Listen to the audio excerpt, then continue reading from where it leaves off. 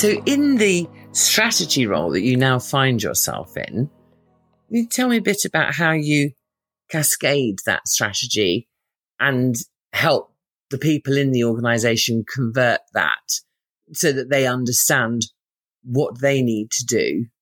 Yeah, so we have this overall mission, strategic direction from the top of the UK business, which is to change banking for good. Really aspirational, amazing philosophy behind it. But actually, for me, if I was on the ground, it's hard to engage with, to go, well, what does that need of me to do that, to get into like such an aspirational vision? And so a lot of the work that me and the team do is trying to understand what are the big blockers that are stopping us from achieving that from a global picture, and then break that down into smaller chunks, more manageable elements of it. So like create little target conditions of, by the end of this year or by the end of 2 years, here's where we want to be.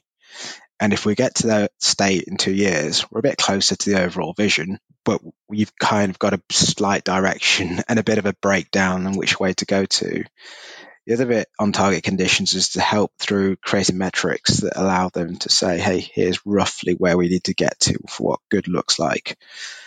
And we can measure against something quite short term rather than this long term vision, because a lot changes. And particularly now in the world we live in, sounds really, really grand, right? But we've come a long way in 3 years. Like we've had the global pandemic, which totally reshifted everyone's baseline on what good business performance looks like and what the customer needs. And companies went into just basic survival mode. Like, how do I keep the lights on?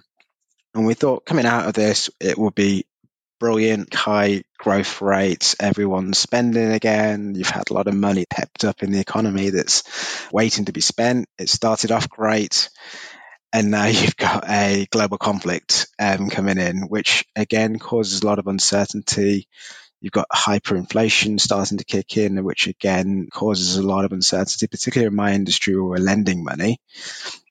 Energy prices are going up, the cost of living for people is being squeezed, and so the goal is constantly shifting on what success looks like for a business on probably a quicker cycle than I've ever seen it before. The external environment is so unstable that you're kind of having to adapt really quickly.